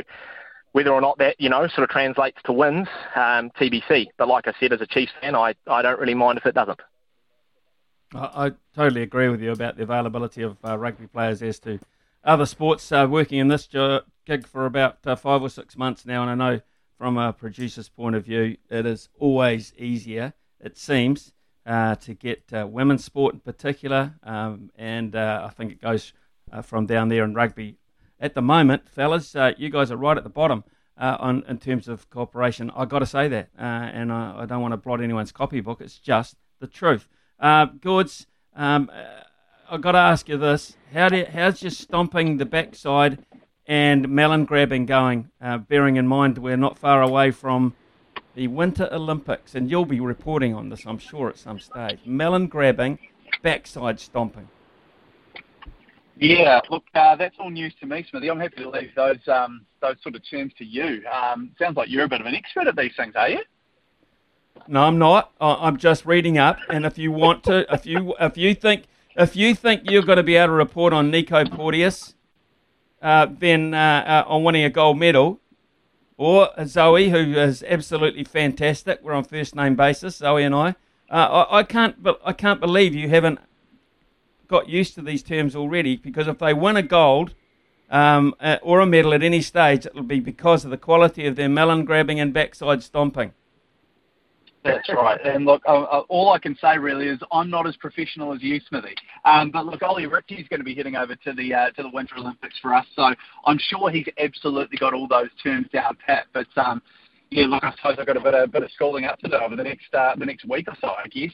But look, very excited about Winter Olympics, and in particular for Zoe and Nico. Haven't they just been absolutely outstanding? And it's very unusual, I think, for any of us to be looking forward to a Winter Olympics and the possibility of a gold medal, that's for sure. I don't know that that's ever happened before, but we're almost heading into this with a bit of expectation around these two, haven't we? Like, we've got two legitimate stars here, so it's going to be great to see what they can produce. And I'll look forward to the melon grabbing and the what stomping? Backside stomping. Of course, yes, the backside stomping. Yes, I'm sure there'll be lots of backside stomping for sure coming up. Yes, sounds good too. I look forward to your improved vocabulary next time we speak on that particular issue, because if you're not over those, you won't be winning any medals, I promise you that. Andrew Gordy and Sam Hewitt, thanks so much. Very entertaining this morning on those subjects, and great. Look forward to seeing you back at work too, Sammy, at some stage. That'd be nice. It is 10:42 here on SENZ. When we return, we've got a few texts to read out. And then, of course, we'll make our usual visits just before 11 o'clock. From behind the stumps to behind the mic, you're in safe hands. It's Mornings with Ian Smith on SENZ. It's 10:47. Let's rip through some of these texts. Brian said they were talking about Kyrgios, of course. If he was one of mine, and I suspect one of yours, I'd be ashamed of that performance. Although I also suspect he is in danger of needing some professional help in the future. I almost fear for his safety. Well, that's interesting. That's going quite deep, Brian. Mark has come in and said, well, Smithy, that's it. It's the last time in my life that I'll ever think, gee, he or they're not bad for an Aussie sports person or team. What a big-mouthed egg. I want to say something else, but I won't. Kyrgios, I'll keep watching. I'll keep watching him, because he's going to lose shortly, and I'm going to laugh. I thought the same about the Aussie cricketers, and next minute, sandpaper, brash big mouths and cheats. That's Mark. So we're left into no uncertain terms about what Mark and Brian think about it. On the subject of South Africa coming here, we talked about their seam bowlers, but Chris says South Africa's middle order looks pretty good too, with Bavuma and Peterson, and not to mention Elgar at the top of the order. They're a good side, Van der Dussen. Here's an interesting one too, and we're only speculating. I keep saying we're only speculating this about Kane Williamson, but let's be fair, he's coming and going a wee bit, and there is the possibility he might not be there. So imagine this, 12 months ago, and this is a very good text, Smithy. With the Black Caps, we have no Ross, no BJ, and there'd perhaps no Kane. We are removing a lot of runs. One of the big three would almost be guaranteed getting some big runs in that series. And yesterday, I mean, you put yourself in the bowling department of the South Africans. 12 months ago, they came here. They're up against Williamson, Taylor, Watling at 3, 4, and 6 or 7. I put that on the scoreboard if the openers get half a start, and your mind starts thinking this could be a very long time in the field. But not perhaps now, particularly if Williamson is not there. It's a given, of course, that BJ won't be there and Roscoe won't be either. So already they might just think there's an opening there with the newer guys in there. Big season. Henry Nicholls, massive. Cam has come in and said, morning Smithy, it's so good to see the Kiwis treating it on the mountain. The X Games has been huge for them, but it is the Olympics, another step up. Let's hope we as supporters don't put too much pressure on our team going to the Winter Olympics. They have earned the fern. They will do what they do. We have to be proud of them no matter what. Cam, absolutely right. And they are very, very young too. Very young. That's the other thing. But isn't it cool? Isn't it cool the form they're going and the fact that the interest they've engendered because of their performances? I don't think that's a bad thing at all, Cam. So I'll be watching, hoping, praising, but I'm loving it. I'm loving the spectacle of it, and I really, really do look forward to it. So there are your texts. We'll be joined by Louis Herman-Watt and our visit to the TAB in the next few minutes as well. He's the voice of sport in New Zealand. Nothing gets past Smithy. It's Mornings with Ian Smith on SENZ. The loveracing.nz update. Your home for everything thoroughbred racing. Visit loveracing.nz. Racing's biggest fan. So when you go to that website, you'll probably see something quoting Louis Herman-Watt. Somewhere along the lines, you might see stories about the Wellington Cup coming up this weekend. Louis, good morning again to you. Is it a Waisaki double up for you? No, Waisaki is out, Smithy. Bit of breaking news this When did that morning. happen? Oh, right, okay. Wow. He's injured. He's pulled something. I'm not too sure exactly the details, but news for Alan Sharrock and the Taranaki. They're obviously very proud people there. Waisaki was going to go huge. I mean, the thing, look, to be blatantly honest, I didn't think he'd be winning with that weight. I thought he was too short considering he was going to leg 59, but, you know, he's an incredible horse and you can't really put too much knock against him. So this is a real shame for that Alan Sharrock, Smithy. It is a great shame for that stable, for the region. Good history in the race. So then, what comes in now? What are we looking at in terms of perhaps favourite? I don't know. I can't recall what was second favourite off the top of my head, but horses like Lincoln King are going to be in the race. Look, just let's have a look tomorrow, and let's try find something. Yeah, dog's going off in the background. Let's try find something at a nice lightweight tomorrow, Smithy, that we might be able to have a crack at. And I guess the other feature is the Thorndon Mile, where Coventina Bay is going to be huge, I think. And I'm going to try to chat with Robbie Patterson tomorrow morning, hopefully, and work out how big she's working. But yeah, those are the big news. Racing today, Matamata? Matamata, and there's lots of nice races there, Smithy. There's lots of nice races going on at Matamata. There's some the Tiakau, Jamie Richards, Opie Boston, horse in the first, Moet, I just don't have the field in front of me, but that is going to be backed. It's been backed right, and I think it's going to be nice and short, and I think it'd probably rather get on now than wait, because you know what happens to those Opie Boston, Jamie Richards runners. And back into race 7, there's a horse called Baldara, which I think is a lovely each-way chance. Okay, thanks very much for that, Louis. So we'll keep an eye on that. Although I must say, Opie Boston, Jamie Richards, and anything to do with On the Bubbles with their horse names, and Moet is certainly in that. I'm a little bit sceptical about backing. Just saying. Pip Morris is with us from the TAB, and really pleased to say I met Pip in person over the weekend at the races, which was great. Pip, the TAB, of course, at the moment, I guess sports-wise mainly, is the Australian Open. Great day yesterday, another one in store today. It certainly is, Smithy. Good morning to you. And, of course, we do have lots to look forward to with the tennis as well, that bonus back. So you can place a pre-match head-to-head bet on any of the Australian Open singles match.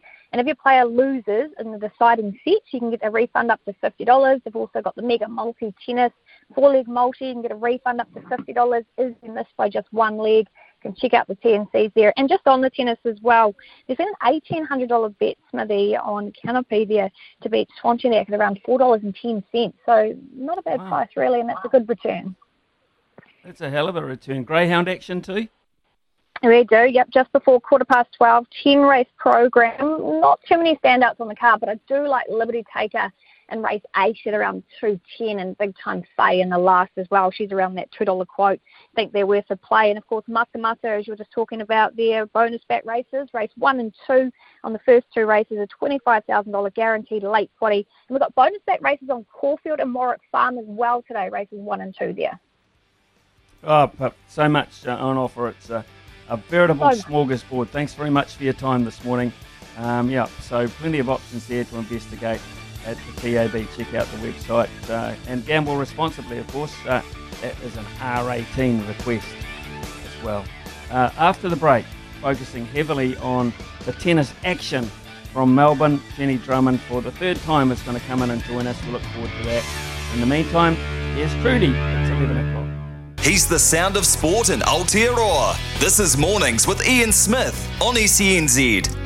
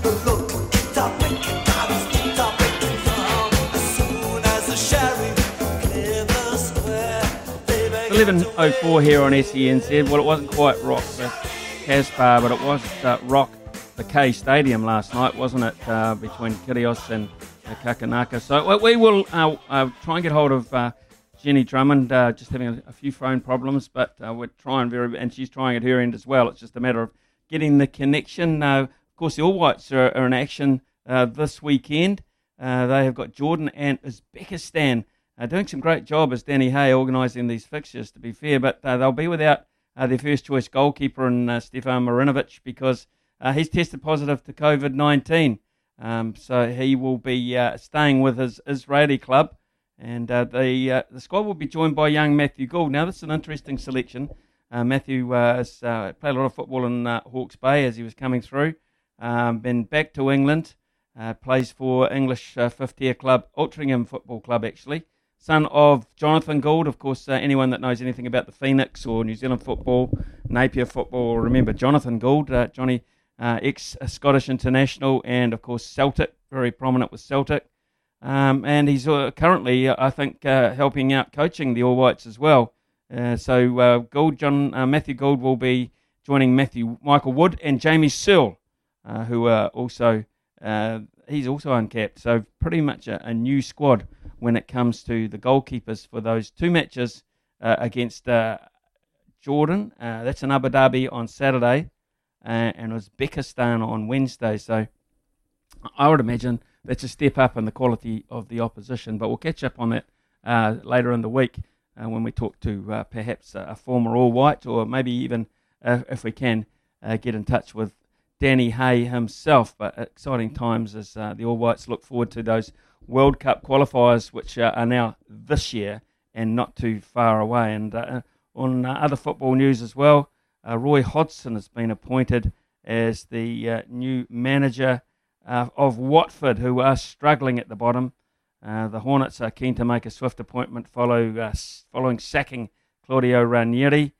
He was not there for very long at all. Hodgson's 74 years of age, and it does seem at times it's like a production line where you just get sacked, jump back on, like your baggage thing at the airport. You get sacked from a football job in the UK or anywhere around the world, you jump on that conveyor belt, and at some point when you go around, someone picks you off and you're joining yet another club. So that is the situation. Roy Hodgson, you'll remember him if you go back in time with football. And this horrible news, staying on that subject, now that's up to 8 people have died after that fatal crush outside the stadium yesterday when Cameroon were playing Comoros. A horrible thing. So up to 8 people now, including 2 children aged 8 and 14 are among the dead. Just a terrible story coming out of that. And of course it's not the first time ever, but in football stadiums they get so congested, so excited about things.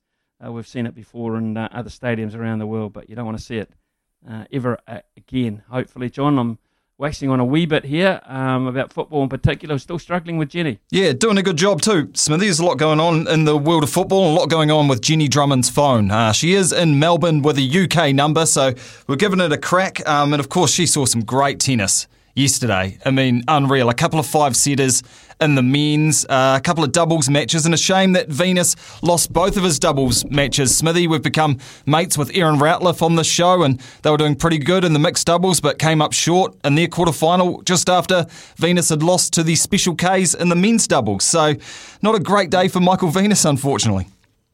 No, not actually, and I just wonder how affected he was after that atmosphere. I mean, he must have felt like he was playing in 2 completely different tournaments, from coming from the heat of the battle against the Special Ks and then going into a mixed doubles contest.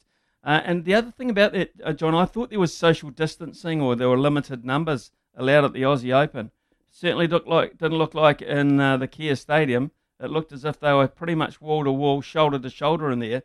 Everyone, well, I'd say 98% were against Venus and Puts, but what about the social distancing side of things that looked to go out the window? Yeah, it looks like Aussie's just given up and just gone, let's just do whatever you want. A bit like their tennis players out in the middle, just do whatever you want. As long as everyone's entertaining and having fun, bugger it, safety, sportsmanship. Yeah. Who cares if it's good for the game of tennis? Just get rowdy and get amongst them. We do have Jenny Drummond now, Smithy, so we can cross to fantastic. Melbourne. Okay, let's do that because Jenny's been so popular with us and so available to us that it's great. And after such a fascinating day of action yesterday, Jenny, thanks so much. It wasn't such a great day for our Michael Venus. We've just talked about it. Interesting action. Gee, the doubles is alive thanks to Kyrgios Kokkinakis. I know. Good morning. Yeah, no, thanks for having me back on. It's great. But goodness me, I think we're all pretty exhausted from the tennis that went on yesterday. What a day, as you said. And I do feel for the doubles players who have played against Nick and Thanasi, but at the same time, you're absolutely right in saying that it has brought men's doubles alive in particular. People are talking about it, as you say. The Kia Arena was absolutely stowed out, and that is very exciting. And I completely understand it must be frustrating for some of the top doubles pairings in the world to play against these guys, but equally you've got to give credit to them. They've beaten them, so it's incredibly exciting. The atmosphere is ridiculous, honestly. I was courtside for it. It was absolutely wild, but it is thoroughly entertaining. I felt like I was at the MCG in Bay 13 or something like that. Honestly, I was just talking about that. Actually, we were under the impression over here that there was sort of a social distancing, limited crowd size at the Australian Open. Quite clearly, that went out the window on the K Court.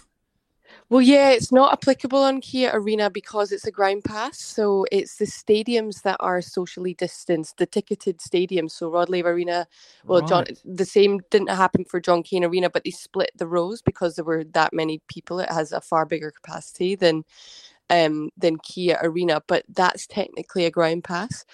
Hence the lack of social distancing there, and it was absolutely packed. But it doesn't.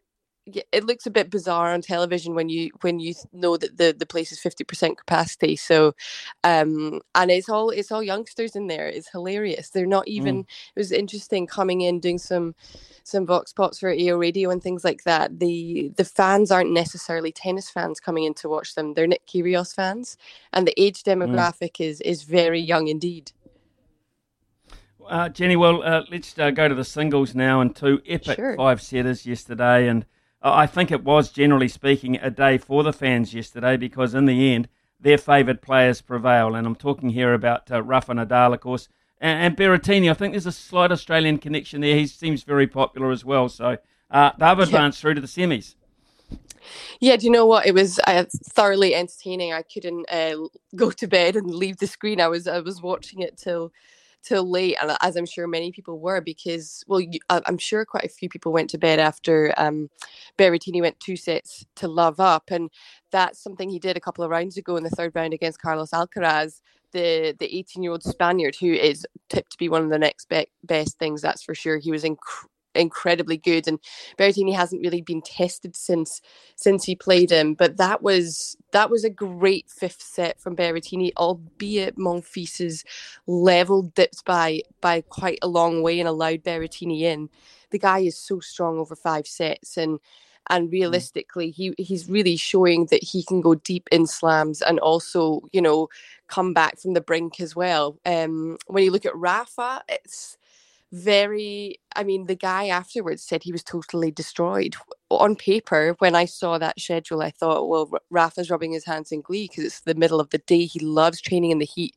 And I thought Shapovalov is just going to be absolutely cooked. And he looked nervous. Shapovalov looked nervous in the first set. Looked like he didn't quite have his game plan in place. He was a bit frustrated with Rafa taking Rafa's amount of time rather than sticking to the shot clock, which he did vocalise, and he had a bit of a ding-dong at the end of the first set. But then for Shapovalov to come back in the third set and the fourth and take it to him, I was so impressed with the young Canadian and how he actually rose to the moment, because that's, it's daunting playing Rafa in the quarters of a Grand Slam that he's won before. So I think Rafa's reaction said a lot to me, actually, and it's very interesting now with the schedule. The women's semis are on a Thursday, so Rafa has 2 days off to recover, and I think those 2 days are absolutely huge for him, whether or not he's going to be the real contender for the title. Well, the Aussies have got reason to look forward to the last 2 to 3 days with confidence, not just the special Ks as they've labelled them, but Ash Barty rolls. I don't think there is a more, dominating act at the Open this year than Ash Barty. It's almost unchallenged to this point. Oh, it's incredible. I mean, I was covering the first set of Barty, and then I just went to grab some food. And whilst I was in the line to grab some food, she won the second set. And it was unbelievable. I just couldn't believe how quickly it happened. And, it was interesting to see Jessica Pegula's reaction afterwards. She just said it's like she gets into this rhythm and you cannot get a handle on her shots, and she just runs away with the match. And then Thanasi Kokkinakis tweeted out, Ash Barty, do you even sweat? Or something like that. And it's remarkable because every round we go to now with Barty, she's playing, yes, the first couple of rounds she was playing qualifiers. She's now playing very, very credible opponents. And you think, well, this opponent could trouble her here or here or here, and then suddenly the match has been and gone.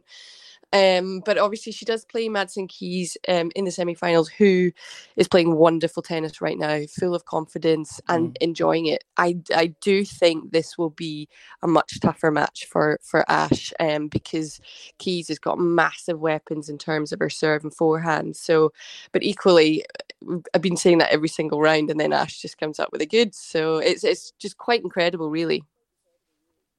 Well, quarterfinals continue today. Often, I think, one of the most fascinating rounds of any competition in tennis. But here we have it again. And Sinner, over here is favourite against Tsitsipas. Should be another great match. Is Sinner the justified favourite in your thinking?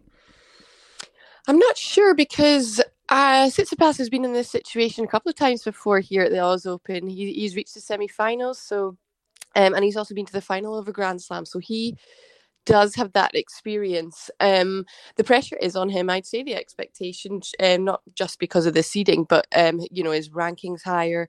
But I also think that he had a really tough match with Taylor Fritz in the previous round and managed to get through that. Sometimes when you edge your way through a really tough battle, it just kind of eggs you on and makes you want it even more. So, I honestly think this could be a really fascinating match because I covered Sinner's match against Alex de Minaur and he was brilliant. You don't quite notice Sinner's weapons, but he does everything very well. Served well. His backhand is actually his better shot. The amount of power he can get off the ground is incredible for a 20-year-old. So it is a really big moment for Sinner. Whether he gets himself in those, whether he gets himself to be the front runner and can deal with the pressure of the moment, I'd be very interested to see. But Tsitsipas has got the crowd on his side, with the Greek influence. So, but we all know that the crowd love an underdog as well. Well, the crowd weren't that bigger fans of Medvedev there about 4 or 5 days ago. They might be now, they may not be, but certainly he's got his work cut out today because it looks like Auger Aliassime is just starting to hit his straps at the right time.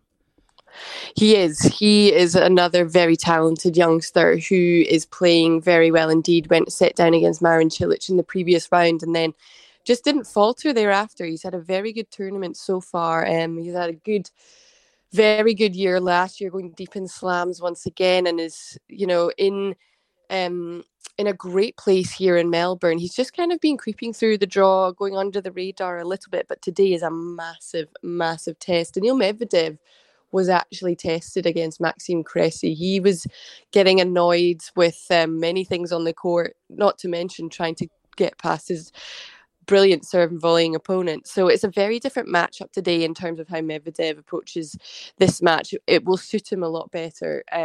But having said that, what Felix Auger-Aliassime can bring to the court is a huge amount, and I really think that he can trouble Medvedev because the world number 2 actually had a medical timeout for his lower back or glute in his previous match. So he's certainly got a niggle going on. Most players do at this stage of a Grand Slam, but to have treatment on the court, you do have to be in some amount of pain. So interested to see how Medvedev is physically, and he will just be lapping up the crowd noise, whatever it is.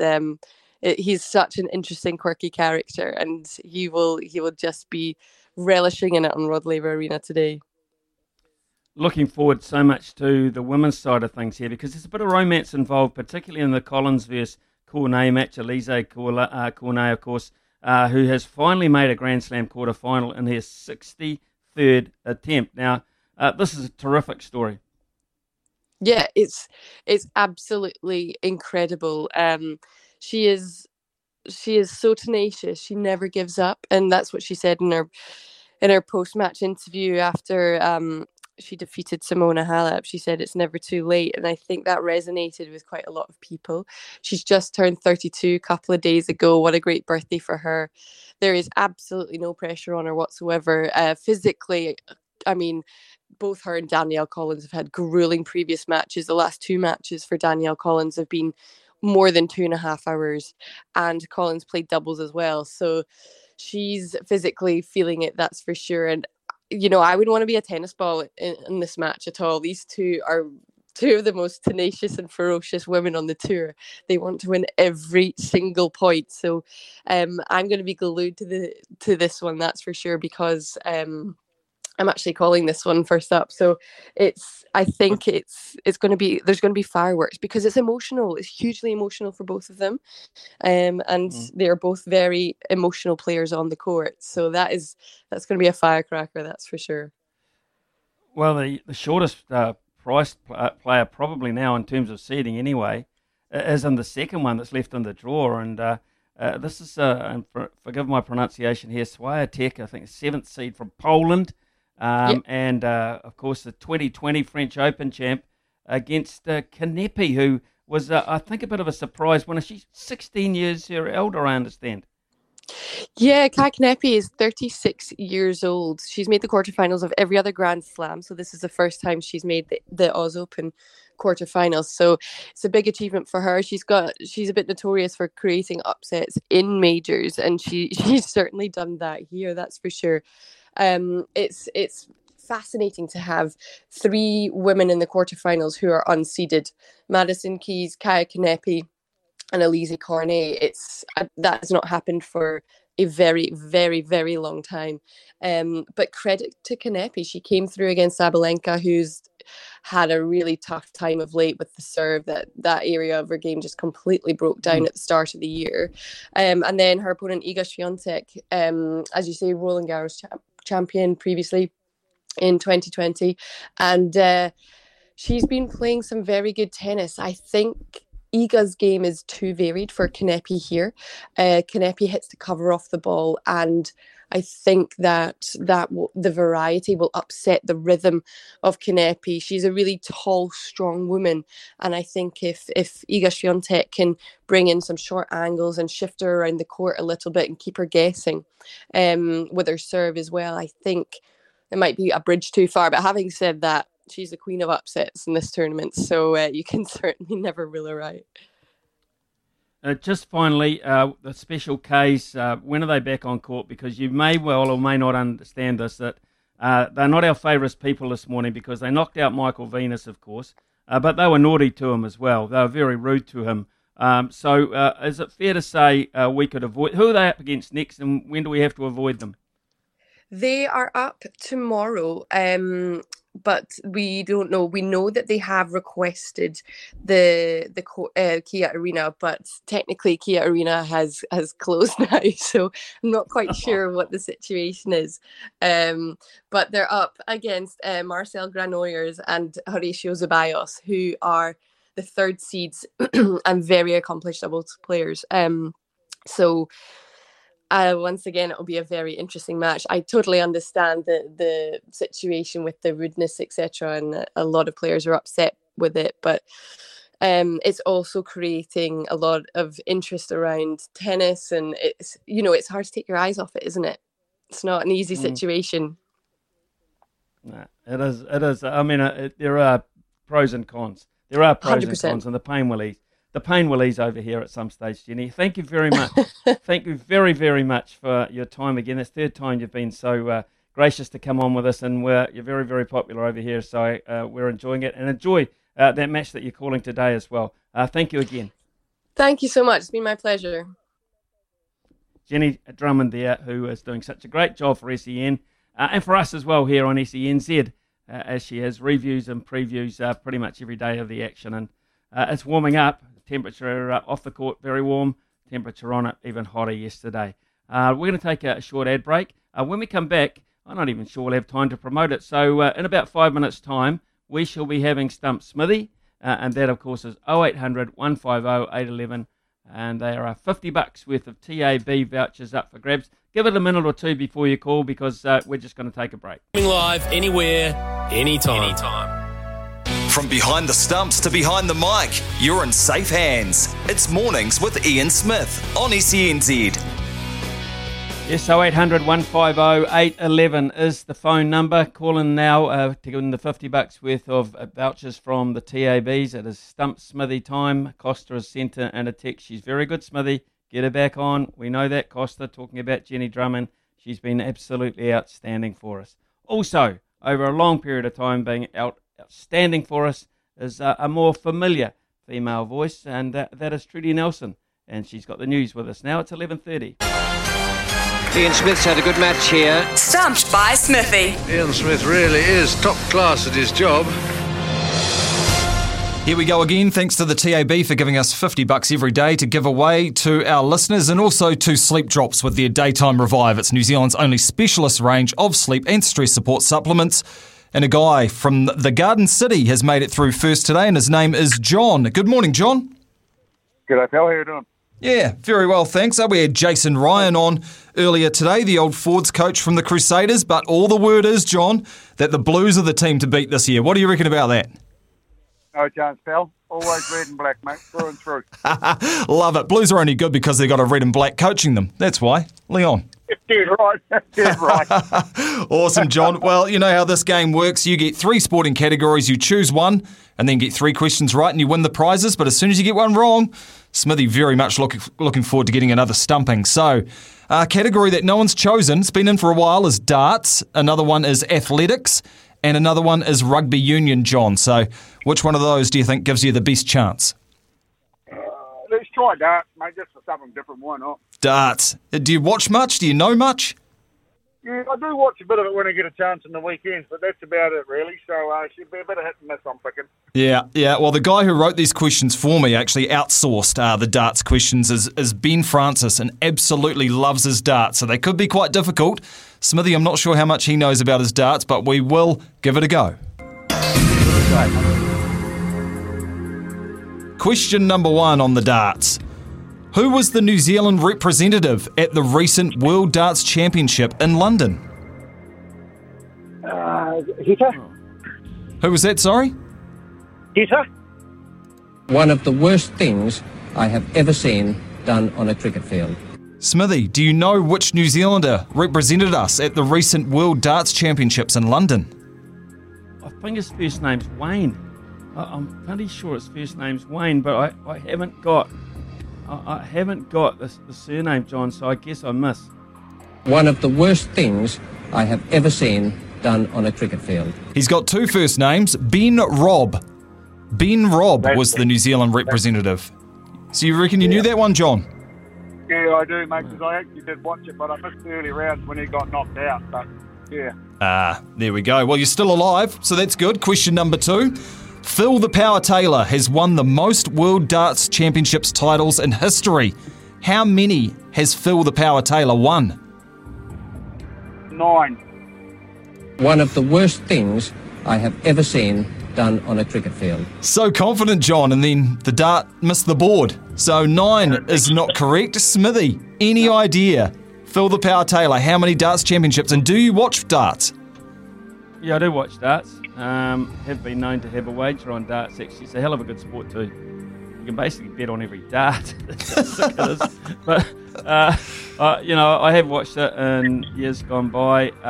Watched a bit of Phil the Power Taylor as well over the years. I don't call him the Power for nothing. 11. One of the worst things I have ever seen done on a cricket field.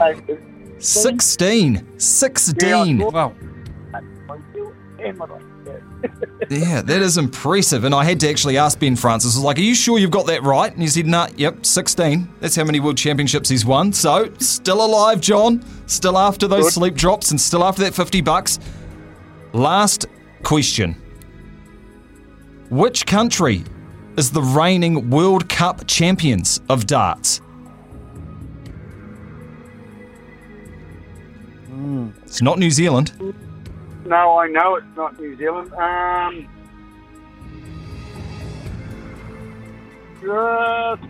Scotland. Scotland. Just a couple of chips down the wicket. Right in the slot, and away it goes. John, you have come good when it matters. You hit yourself the bullseye, and you've got yourself $50 worth of TAB vouchers and some Sleep Drops Daytime Revive. They're for all ages, lifestyle stages, and sleeping challenges. Read the label, take as directed. Sleepdrops.co.nz. Well done, John. Awesome, pal. Thanks so much. I actually knew the second one too. I actually was straight away 16 come into my damn head, but I said, no, it's not that many, but of course it was. But anyway, that's good. No, thanks, fellas. That's awesome. Good on you. Absolutely good on you, John. And you're first in and called very early, and I'm glad you got rewarded for that. So stay on the line. Stay on the line, and Jacob will get your details off you, and we'll get that $50 through to you, and hopefully you can turn it into a lot more. 11:37 here, John. Interesting. Talk a bit about Australian cricket are getting a bit nervous now about sending their team there. Of course, to Pakistan. Well documented that we pulled our team out to Pakistan. Yeah, a story have just come through this morning that the players are getting toey. They say toey about the level of violence. And when you read some of the stats, it's not surprising you'd be a bit reticent about just wanting to play cricket over there. And I know it's not. I'd love to see it there. Good people, Pakistan cricket people are good people. They try their best and to have it on their shores. But when you look at some of the terrorist numbers and the way the situation has changed a wee bit now with the Taliban, etc., you do wonder. You absolutely do wonder. Yes, Smithy, and just we talked about it when New Zealand pulled out. It's just one threat, that's all it takes. And I guess some people in Pakistan know that. And if you want to get some notoriety or kind of make a name for yourself, if you're sort of anti the Western world or doing whatever you do in Pakistan, you want to make a statement, just send in a threat against a cricket team, they'll leave, and it becomes a global headline. So I feel for mostly the Pakistani public, but also, Australian cricketers. You probably, I can see why you'd be a bit nervous about going over there. Well, the PICSS, right, that is the Pakistan Institute for Conflict and Security Studies, have claimed the country has witnessed a 56% surge in militant attacks last year, despite a 1-month ceasefire by the Pakistan Taliban. The statistics show that militants have carried out 294 attacks last year, in which 395 people were killed, including 186 civilians and 192 security forces personnel. So there you go. At least 629 were injured, 400 civilians, 217 security forces personnel. Pakistan security forces, they say, have killed 188 militants. Australian chairman of selectors, George Bailey, who's a pretty laid-back sort of a dude, but obviously has the interest of his players at heart, has said they've been reassured by 2 player and support staff briefings he has sat in on. The security sounds very, very robust and very, very thorough. And I think you'll agree if you talk to any of the Black Caps or New Zealand cricket, or Heath Mills for that matter, they thought that too. It's 11:40 here on SENZ. We'll keep writing over that because it's so important. And when Australia haven't been there, I think, for 20 years. 20 years they haven't been there. Are they going to go? We'll see. 11:40. Take a short break. He's the voice of sport in New Zealand. Nothing gets past Smithy. It's Mornings with Ian Smith on SENZ. Yeah, coming up to 11:46 here on SENZ. Of course, we'll join Mark Stafford just prior to midday for the synopsis of what he's got coming up this afternoon. John News has just come through. The Super Smash playoffs are in Dunedin tomorrow, but the finals, I would have thought maybe they'd be in Wellington with the Blaze being there, but no, you've got news on that? Yeah, so the Sparks get home advantage for the women's elimination final tomorrow in Dunedin, but it's not much of an advantage, is it, with no crowd being allowed in because of the red light, that they do know local conditions. But then it's the other way around for the grand final on Saturday, the men getting precedence in the double header. So the Northern Brave are through on the men's side of things, so it's at Seddon Park, and you can get tickets, if not limited. So I think 100 were put up for grabs yesterday and another 100 today. So we're looking at Sports Smithy in small pockets of 100 people for red lights, which is no good really for Super Rugby. Aupiki, I think, kicks off not this weekend but next, and I was hoping that would get underway with big crowds watching our women play professional Super Rugby, but that's not going to be the case. And things like the Masters Games in Dunedin have been cancelled, which is a damn shame. I know that's a massive event down there. I think there were about 3,000 competitors or something who had put their names in for that. So we're just looking at sport again, Smithy, without crowds. And after watching what was going on at the Aussie Open yesterday with the Special Ks, they do add something. A big crowd definitely adds something. And just look at the Black Clash the other day. Massive crowd, but it's not going to be the case for the Super Smash, which is a real shame. Oh, it sickens me, actually. Sport has just been targeted. It's an easy target, isn't it, sport? Sport and cultural music festivals and that, they're just such an easy target for the government to turn around and say, right, here's a few high-profile events we can put the kibosh on, and just to emphasise our point, we're in control of this whole deal, don't worry about that. Goodness me, what's changed of the numbers that we've seen? What's changed from last Friday to yesterday in terms of the numbers, really? Yeah. Have they? Any more hospitalised, any more threats, any more... I mean, what has changed in that regard? Why do they put the pressure on these things so far out? Let's just keep ticking over here. Wear the masks. They've told us we have to wear different style of masks. The surgical one, which I think you've got on now, is going to be, I think, banned. I mean, how do you ban that? How are they going to police that too? Yeah. Walking down the street with a surgical mask on and someone's going to arrest you? I mean, goodness me. Yeah. So let's just, it's just the sport and the sport that cops it, and as we saw yesterday, and Australia are going to plough on for it, and boy, they've been hit harder than us. Yeah. Every individual state has been whacked harder than we have, but they're just ploughing on through. And I know there's a school of thought about that. Anyway. Yeah, well, I'm I guess we hoping just he's don't gonna want to. play- Yeah, we just don't want to overrun the hospital system. Everyone getting sick at once, but at the same time, there's a little bit of common sense that needs to be used as well in this situation. Now, numbers are so low, and I think musicians have been hit so hard by this as well. Like going to a concert and something. If you've all got a mask on and they've limited numbers or something, it just seems like things could go ahead like sporting events and concerts just with a few more numbers. And it wouldn't make a massive difference, but I guess we're not experts and we're just getting a little bit frustrated because we've been locked up for so long. We just want to have a bit of fun. It's summertime. I think everyone wants to have a bit of fun. I'll tell you who want to have a bit of fun this year on the rugby field is Caleb Clarke. I'm just reading this fascinating article by Mark Hinton, of course, acclaimed rugby writer, put some great stuff up. Mark, and is a regular contributor to our panel as well, about Caleb Clarke. Caleb Clarke, who had, what would you say, almost a non-existent 2021. We know what a big unit he is. He didn't have such a happy season with the Blues. Then he took a punt, didn't he, on the Olympics in the Sevens. Missed out on making the playing side of that. Was close, but didn't quite manage to get on the park. And then, of course, when you do that, you sort of ostracise yourself away from the 15s game. So my understanding is he's dropped a bit of weight and has really come in close with the Blues squad, has made good friendship with Roger Tuivasa-Sheck, who's attracting all the attention. Let's not forget Caleb Clarke, even at 104 kilos, I'm not wanting to stop him. No, that's still pretty big for a winger, isn't it, Smithy? 104 kilos, and he is a unit. When you meet him in person, holy moly, he is a presence. Still such a young man, and 2020 was his year, wasn't it, when he just burst out, made that left wing his own, and then in 2021 wasn't an option for the All Blacks because he was with the Sevens as a non-travelling reserve, and no one really took that jersey away from him. So I think it's still there for the taking, Smithy. If he has a big Super Rugby season, I think George Bridge wasn't at his best. I think maybe Will Jordan's got the right wing sewn up, but I love a power winger. What about you? Love a power wing with ball in hand. We all know who wore that 11 jersey and put the fear of God into the world. I'm not saying Caleb Clarke's in that league, but he's that kind of player. And if you use him well, I don't think he's used well by the Blues. I mean, who's going to stop him one-on-one from a 5-metre scrum close to the line? Which little number 10 is going to stand in his way?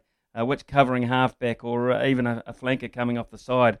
If he's got a full head of stem, how many people are going to be able to stop him? And I think they misused him, the Blues, at times. They leave him out on the wing, almost like a decoy.